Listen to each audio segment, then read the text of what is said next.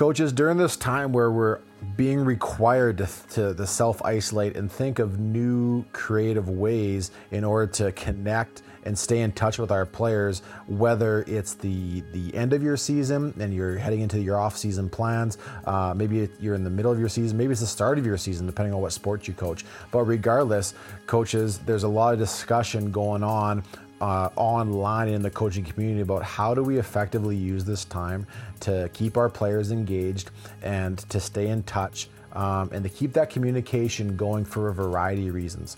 And one coach I've been working with for the last few months sent me a document of what of his plans and how he plans on connecting with his team during this time of self-isolation. I just want to take a few moments to share with you what he's doing, and feel free to steal his ideas, to borrow them and tweak them for what to however you best see fit if this is something that interests you. So what he's doing, he's using Twitter, emails, Zoom calls, team chats, all that kind of stuff. But basically he's broken up Monday through Friday into 5 different theme days and connecting with his team each day surrounding those themes. And so Monday is Mission Monday, where they talk about a basketball or physical goal, a mental growth goal, and a relational goal. They focus on one of those few things, and maybe it's just a quick tweet, maybe it's a quote, maybe it's a short video, whatever it is. But the focus for Mission Monday, it relates to one of those 3 things. Tuesdays are tough Tuesdays, and the question for Tuesdays are, what are you going to do today to get outside your comfort zone? How are you going to challenge yourself? How are you going to push yourself? What's one area where you can do something to stretch yourself and get better?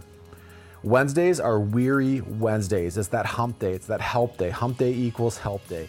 Who or how are you going to help today? What are you struggling with? Now this adds a piece of vulnerability. And in this time, we don't know which of our players are struggling with self-isolating, not getting out, dealing with difficult situations at home. So this is just helping their team engage those players on their team who might be struggling with whatever they're going through. Thursdays are Thankful Thursday. And this is where they focus on what are they thankful for? What are they grateful for? Okay. And Fridays are Fun Fridays, where he might send out a survey, like a Google Doc survey, where they discuss a question and just get the guys thinking. Maybe it's fun, maybe it's a fun activity. And then the big question of the day is, how are you going to have fun today? Now there's different platforms you can use, coaches. There's so many different things you can use. Find what's best for your team.